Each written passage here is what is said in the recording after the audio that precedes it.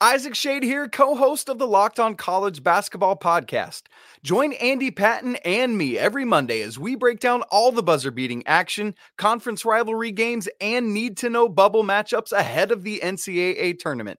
Check out the Locked On College Basketball Podcast every Monday, available on YouTube and wherever you get podcasts.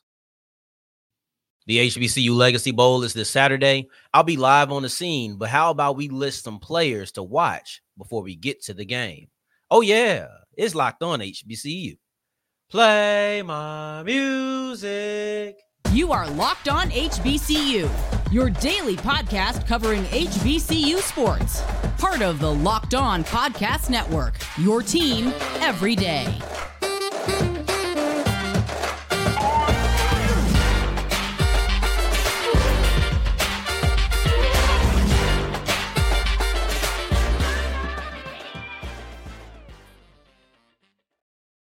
What's going on, family? Welcome back to another episode of the Locked On HBCU podcast, your number one daily one-stop shop for everything HBCU athletics, Monday through Friday, part of the Locked On Podcast Network, your team every day. And I, of course, am Darian Gray, a.k.a. the Mouth of the South, Texas Southern alum and former TSU Herald Sports editor and current contributing writer at USA Today's Saints Wire. Thank you for going on this journey with me. Make a Locked On HBCU your first listen of the day every day. And remember, just because the mic cuts off doesn't mean that the journey's over. It just means it's time to follow me on Twitter at South Exclusives. Starts with an S and ends with an S. Today's episode is brought to you by FanDuel. And FanDuel is the official sponsorship or the official sports book of the Locked On Podcast Network. If you're new to FanDuel, go to FanDuel.com/LockedOn to make every moment more and get $150 back in bonus bets if you put down a $5 winning bet. Today is all about previewing. We'll wrap up the show with a preview of Saturday's action in HBCU basketball because it's going to clear up a lot of things as we start to near the end of the season. But we kick it off with the two-part, and that is a look at the offensive and defensive players you need to watch in the HBCU Legacy Bowl this Saturday at 3 p.m. Central. I'm going to kick it off with the offense, but I'm not just going with the obvious big names. You will not see Davius Richard on this list, not because he isn't a great player. I just don't need to see anything from him. Like, I feel as if I have a firm grip on who Davius Richard is. I feel as if his stock can improve from playing well in this game and through the week of practice, but I'm not necessarily sure how much his stock would improve. He's pretty set, in my opinion. But then you look at another quarterback, and that's Jeremy Musa. I believe that Jeremy Musa could use and maximize this game more than any other quarterback. I think that Musa has the potential to be playing in the spring leagues in 2025. And though that may seem like an insult, it's not. There hasn't been an HBCU quarterback drafted since Tavares Jackson, and that was over a decade and a half ago, right? I think Davius Richard has the best chance to do that. But if there hasn't been one drafted, it hasn't been one on the roster. I think that the spring league is a great place for Jeremy Musa. I also think that he's in a proving stage to prove he can play there. The context around Musa's career at FAMU is great for his stock. Willie Simmons, a widely respected head coach, was his coach. He comes from Florida A&M, somebody or somewhere that has put out good talent over the last couple of years, looking at Marquise Bell and Isaiah Land. So I like that.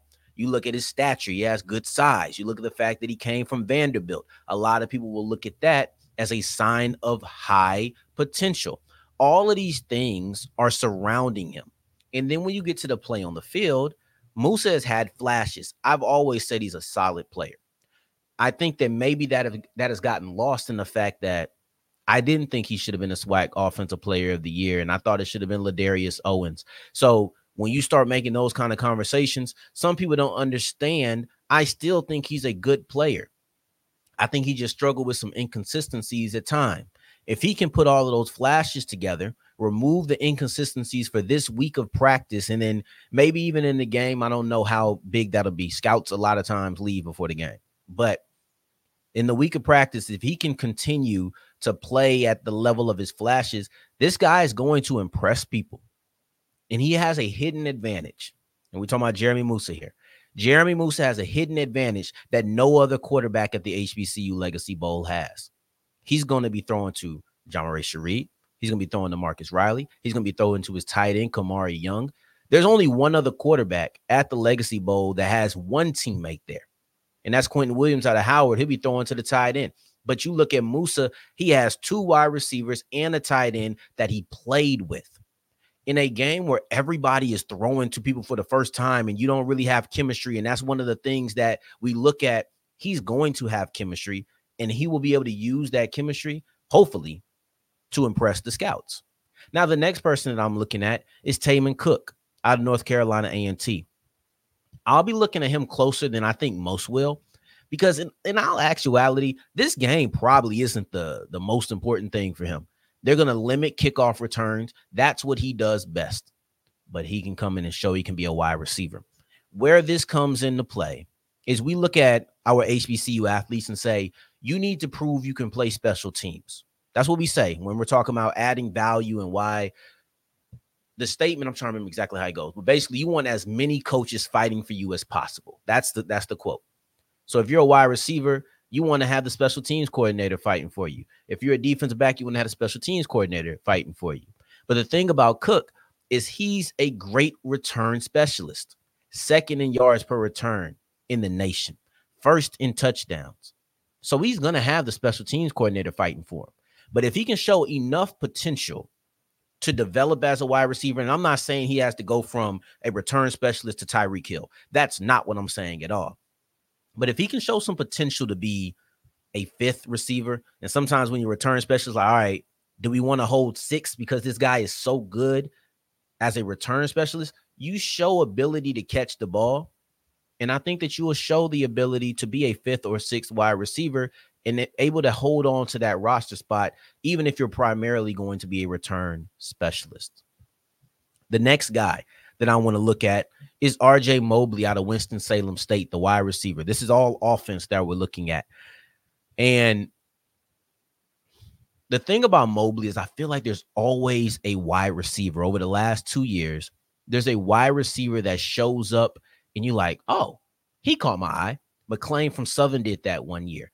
And it's not that no one's looking for him, because Mobley was getting highlighted heavily during the coverage getting highlighted heavily during the coverage at the HBCU Combine.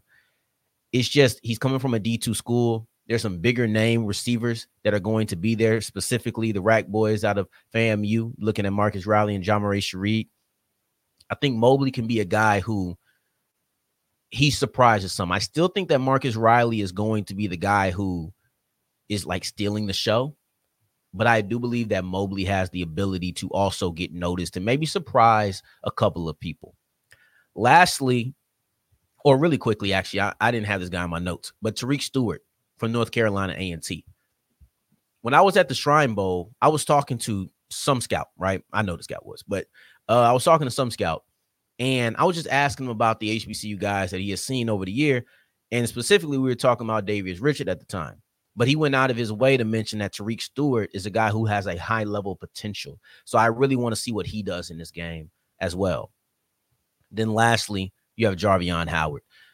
Jarvion Howard was 100th. Yeah, he was 100th of a second away from having the best numbers at every single thing. But he was 100th of a second slower than Latrell Collier in their shuttle drill. Like, that's how close he was.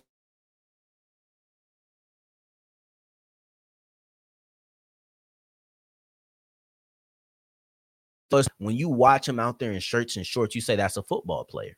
Simple and plain. 5'10", 215, right? Built well, he's built in a way that says, I can do something at the running back position with that guy. That's all you need. If he comes out and he looks good in this game, I'm telling you, there's some players who are on that edge of me feeling like, oh, they might get drafted. I don't think we see a lot of HBCU players drafted, but there's a couple of players that are on that line. And I feel like with the good Legacy Bowl, I can start considering them as potential draftees. Now, as you push forward, let's see if there's any of those guys on the defensive side, because I have a couple of players that I want to highlight, and I believe that they have a chance to really up their stock and build on what has been phenomenal seasons or postseason performances as we continue with Locked On HBCU. Today's episode is brought to you by eBay Motors. Now, you got to make sure that your ride is ready to go. The same way that an athlete has to make sure that he's putting all the right nutrition into his body to make sure that his body is ready for a Legacy Bowl, a combine, a pro day, anything, a private workout. You got to make sure that your car is set up for success as well. Now, you've been needing a new alternate. You've been trying to crank up that car, ain't been going right. You need to go ahead and change up. You need to get a new carburetor, right? You need to maybe just want to look good. Like, that's the other thing. We focus so much on fixing up the car. I want to make sure that I also focus on just looking good in the whip. Maybe you want to get some LED lights on the inside. Maybe you want to get one of those things that project something down on the floor when you open up your door at night. These things are nice to just have as a bonus. You can get all that at eBay Motors. Go to ebaymotors.com, put your car into the My Garage section, and you'll get any part that pops up is guaranteed to fit for you, is only eligible to U.S. customers. ebaymotors.com. Let's ride. March Madness is right around the corner. If you want to win your office pool, you need to stay caught up with all the college basketball action with the Locked On College Basketball Podcast. Every Monday, Andy Patton and Isaac Shade recap the biggest stories in college basketball, keep you up to date on the NCAA tournament bubble, and get you ready for the upcoming week of games. From the Big East to the Mountain West and everywhere in between, Andy and Isaac have college hoops covered on the Locked On College Basketball Podcast. Available on YouTube and wherever you get podcasts. Part of the Locked On Podcast Network. Your team every day.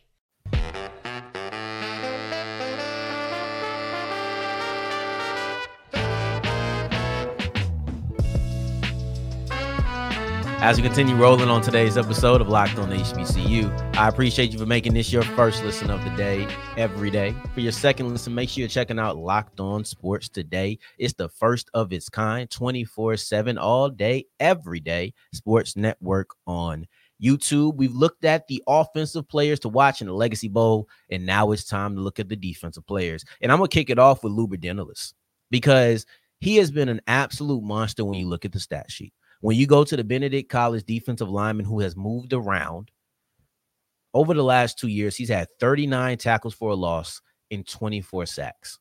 His junior year was slightly better than his senior year. But overall, when you look at those, the total numbers over the last 2 years, it's pretty split down the middle. 21 tackles for a loss and 14 sacks as a junior. You're looking at 18 tackles for a loss and 10 sacks as a senior. Either one of those years, you're looking like, oh, we want to see more of this guy. And to me, that's the biggest thing working in his advantage. There's a couple of things really working against him. One, he's on the D2 level, right? And then also his size, his stature. It's not great. He did play well against, I believe it was South Carolina State. That they played. No, Benedict College didn't play South Carolina State. I can't remember who it was, but I think they played some D1 school at some point, and he looked good in that game. I could be wrong. Anyway, the point is he has 39 tackles for loss and 24 sacks. And I love to combine them and call them disruption stats. And you're looking at 63 disruption stats over the last 2 years. I don't care what level of competition you play at. That is impressive, and that jumps off the screen. And that's something that makes you want to go look. The thing about scouting is if you're playing at the D2 level, you have certain traits. There are traits that they're looking for. It doesn't matter if you're playing against me. Don't matter if you're playing against Aaron Donald. Like, you're going to look different. Don't get me wrong. But traits are traits, and a lot of times they show up. And that's what you see from guys who dominate on a certain level. Traits. So the thing about his size is he's 255, I believe. Not a big guy. If I were his coaches, I would play him almost exclusively at defensive end. I know that he can wreck shop inside too, but I'm playing him at 5 technique, put them on the edge of the tackle, and I'm telling them to go show everybody what you can do at this position, because at 255, you don't really have hope at the interior, in my opinion. But you do have a little bit of hope at rushing the passer off the edge, especially somebody says, you know what, we can bulk them up to 265, 270. So I will play him at defensive end primarily. The next guy that I'll look at is Jordan Tolles, and he's a transfer from LSU. So when we speak about legacy and lineage of where you come from and how that shows high-end potential, we did that with Jeremy Musa. But then you also look at the fact that he's coming from LSU, one of the best producing schools in defensive backs, his position. So if we're speaking on where you transfer from and that's showing some high-end potential, then Jordan Tolles has it all together. In his first game as a Morgan State Bear, pick 6. This guy has been an impact player from the moment he stepped foot in Morgan State. Like this is one guy who 4-time conference player of the week is the senior year. He was a Aeneas Williams Award finalist. He was a guy who I thought definitely deserved it. I want to make sure I'm not forgetting anything. You just see him always around the field, whether that's picking up fumbles, whether that's being there. I remember what game was it the Akron game? When it gets to specifics, that's where I kind of get lost. But I think it was the Akron game where the ball got tipped up in the air and he caught it on the sideline, had the toe tap. And it was just the awareness, because as much as people speak about tip drills and, the ball's not coming full speed, it takes a certain level of awareness, and you also have to be around the football in order to take advantage of said tip drill. We're going to go real quick with John Huggins, because to me, and I ain't going to call G again and see if they're related, but John Huggins won his part of the HBCU combine, one of the best testing guys.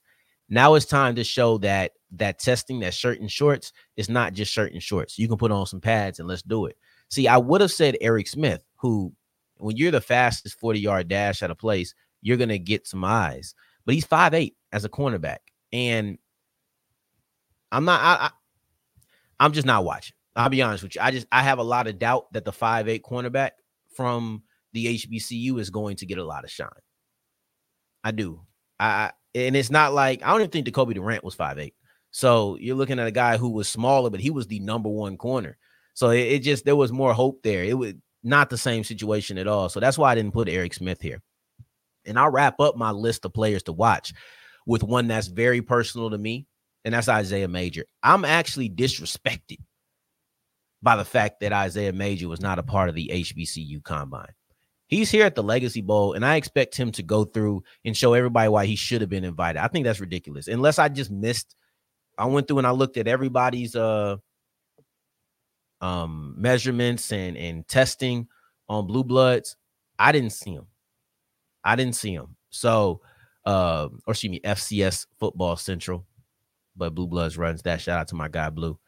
But Isaiah Major, HBCU combine invite or not, this is a guy whose tape I can watch all day, every day. He flies around the football. His ability to come downhill is one that's very impressive. This is a guy who, I don't really try to sit here and hope often.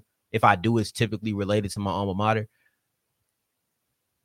Isaiah Major is a guy I hope gets a shot, because I really think he has the talent to, if he gets into a training camp, to show everybody this game is great for him. You're going to see a bunch of runs. You're going to see a bunch of probably short-term throws and then deep shots. He ain't going to be able to do nothing with them deep shots. But on those shorter throws, those throws that are within 10 yards, those runs, he's going to be able to show his physicality coming downhill. On inside runs, he's going to be able to show his range going to intermediate or short 10 to 12-yard throws. He'll be able to show his range in defending those and rallying to the football. And then also on the outside runs. Man, this guy with Johnny Chaney was one of, if not my favorite linebacking duo in the whole college football, black college football. You look at them and then also Morgan State. Those are my two favorite linebacking duos. I can't wait to watch Isaiah Major at this game. I'll have my eyes on him probably more than any other player. Yeah, probably more than him and any other player. And I hope that him and Latrell Collier get to see each other, because that would be nice. Now, as we push forward, This is getting hectic. We're at the end of the season almost. Black college basketball is almost done. So I have 4, 5 games. Yeah, we got 5 games that are going to really make the landscape of HBCU basketball significantly clearer after this Saturday as we continue with Locked On HBCU. Today's episode is brought to you by FanDuel, and FanDuel is the official sports book of the Locked On Podcast Network, and you finally have basketball back. It's Thursday. Go ahead and put your money down. The All-Star break is over, and you get to come back to some good NBA action because now the season is truly in its groove. The NBA season starts at Christmas and hits its groove after All-Star weekend. Let's get active. Let's go ahead and make some money. Now, my thing is, if you're new to FanDuel, even though I've been telling you to do this for how long? 2 years? 2 years? That's how long we've been talking about FanDuel. If you're just now getting on it, ain't no shame about it. Go ahead and go to FanDuel.com/lockedon. It'll allow you to make every moment more. And then also, if you're new to FanDuel, you get $150 back in bonus bets if you put down a winning $5 bet. So whether you get there before the game and can put down your money on that, or if you have to get there in the middle of the game and you want to use their live betting, doesn't matter. All that matters is that you go to FanDuel.com/lockedon. That's FanDuel.com/lockedon. Make every moment more.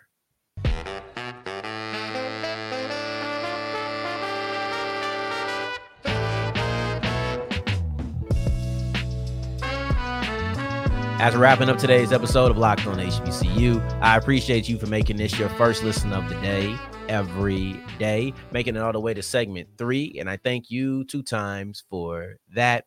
Thank you. Thank you. The HBCU basketball season is coming to a close. We're less than 5 games at most left in the season. 5 games left in the season. This is the home stretch. And it's a little bit different than when you have 10 games left. You have 12 games left because games are important, but you also understand that there's so much that could happen in the next 10 games, the next 5 weeks. There's too much left to chance to really say that you're going to start solidifying positions. And sometimes you have a team that just runs away with things. Like I think Benedict did that 2 years ago on their women's basketball team. It's just different sometimes, or maybe it was last year. But it's rare that you see a team just run away with it from the jump. So now with 5 games left, 3 games left, 2 games left, now we can start having conversations about solidifying seeding going into the tournament because we're almost in March now. We're only a week away from March, really. Next Friday is March 1st. So let's kick it off with the first one. That's Grambling versus Southern. That's a battle for first place in the SWAC. The winner will be first. The loser will be second. And it doesn't matter because they have a 2-game lead. They're tied at 10-3. And that's what this is all about. Every game that I'm about to highlight is between 2 teams that have the same record. Grambling is 10-3. Southern is 10-3. Both teams want to be number 1. And Grambling won the first time around. If Grambling wins, they complete the season sweep, which means Southern cannot tie with them and still win, or they can't tie with them and then win the head-to-head matchup. But here's my thing about Southern. Is that you have to beat Grambling by 18 or more because you lost by 17. So let's say 17 or more to move to the next thing. The SWAC tiebreakers go head-to-head. No sweep. All right, next step, what was the point differential? So because Grambling beat Southern by 17 points the first time they faced off, now that means you have to beat them by the same or more in order to win that tiebreaker or at least make it go to the next one. So that's something to look at on that side of things. Morehouse versus Benedict. This is another one that we've looked very closely at. We followed the Benedict, Morehouse, Clark Atlanta, SIAC East triangle, and that's been kind of the triangle fighting for power. I believe that this Morehouse versus Benedict College game is going to be a battle for second place. It's my opinion that Clark is going to go ahead and handle up, and they're going to win. If Benedict wins this game, it gets a little bit uneasy because Benedict then faces Clark in the last game of the season. Maybe that's what we should be hoping for to make things even more exciting. But overall, I don't know the tiebreakers. I couldn't find them, but I believe that Clark, if they win this week or if they win this Saturday, they'll have the tiebreaker and they'll have the number 1 seed sewed up. But this is one thing I can tell you for sure. If Morehouse beats Benedict and Clark wins on Saturday, the top 3 seeds in the SIAC East are settled. Clark at 1, Morehouse at 2, Benedict at 3. And that happens if Clark wins and then Morehouse beats Benedict. Then all 3 of those teams could essentially rest on the last game of the year. Now let's get into the next one. Howard versus Morgan State and Delaware State versus South Carolina State. Now, obviously, I paired these two together because all 4 of these teams are MEAC squads. There is a ridiculous 5 teams who are tied at 5-4 with 5 games left. Now, I looked up the Angel number once I realized the repetitive 5s. Now, I had no problem. Y'all know how I feel about 5. But once I realized the repetitive 5s, I said, what's the Angel number of 555? What does this mean? And I looked it up and it signified freedom. Of course, it's way deeper than the freedom I'm about to speak on, but it represents freedom. And you'll finally see freedom from this 5-team mashup that you have at the MEAC with 2nd, 3rd, 4th, 5th, 6th. Like, there's no reason that with a couple of games left, 2nd through 6th should have the same record. North Carolina Central is the only one that is not facing somebody else of the mashup, and their win or loss, if they can get off of the skid, their win or loss will decide if we have 3 teams tied for 2nd place or if we have 3 teams tied for 5th place. That's what you'll see. And then even then, you got the teams below. It gets hectic. Let's just focus on the winner of Morgan State versus Howard, and then the winner of Delaware State versus South Carolina State. They will be tied for 2nd place. Who joins them? We'll see. Then lastly, you have Jackson State versus Alcorn, another rivalry game. Just like you got Grambling versus Southern, you got rivalry games here. They are the 2 hottest teams in the SWAC, both on 4-game winning streaks. One team will be up at 5. The other team will be down to 1 loss in a row. So this is a fun matchup because they're currently tied with Texas Southern for 3rd place. They're the 2 teams who are sitting there with TSU, and then they're looking up at Grambling versus Southern. They're the team that's looking up and saying, all right, whoever loses between Grambling and Southern, I can try to go get them. That's what they're looking at. I don't know if it happens because Grambling and Southern is so good. I don't know if they just lose that many games, but Jackson State versus Alcorn is a battle of 2 teams, man. I told you at the beginning, when Jackson State was going through their skid, you'll always feel like that team from the beginning of the year that was really good is in there. And it feels like over the last 4 games, you've seen the team, they're back. It's the team that was there at the beginning. You can't count them out. That's me. I always look at a team as who they were when they started. That team's always in there. It's just a matter of, do you go back to it? Whether that's positive or negative, do you go back to that team? We'll see. So Jackson State versus Alcorn, Howard versus Morgan State, and Delaware State versus South Carolina State. Morehouse versus Benedict, the one that has the most immediate impact because there's only 1 game left after this. And then you have Grambling versus Southern. There are phenomenal games this weekend, and every single one of the 5 that I just said will help to make sure that the HBCU picture is clear in each of the respective conferences as we get closer and closer to March and closer to the conference tournaments. Now, on tomorrow's episode, because this previewing the weekend was a very Friday-esque episode, but we have a special feature Friday. I'm very excited to bring this to you. Travis L. Williams, the founder of HBCU All-Stars, is coming on to preview the HBCU All-Stars game that is there in April in Phoenix, Arizona. I'm excited to bring this to you. I've already recorded it, and I think this was a really good interview. So make sure you check that out tomorrow, bright and early, 5 a.m. I appreciate you. Also, Monday's episode will air late on audio. If you are an audio listener, you will not get Monday's episode until afternoon. So just want to let you know that. I appreciate you for making this your first listen of the day, every day. Till tomorrow when we check out HBCU All-Stars. Take care. Stay blessed. Peace.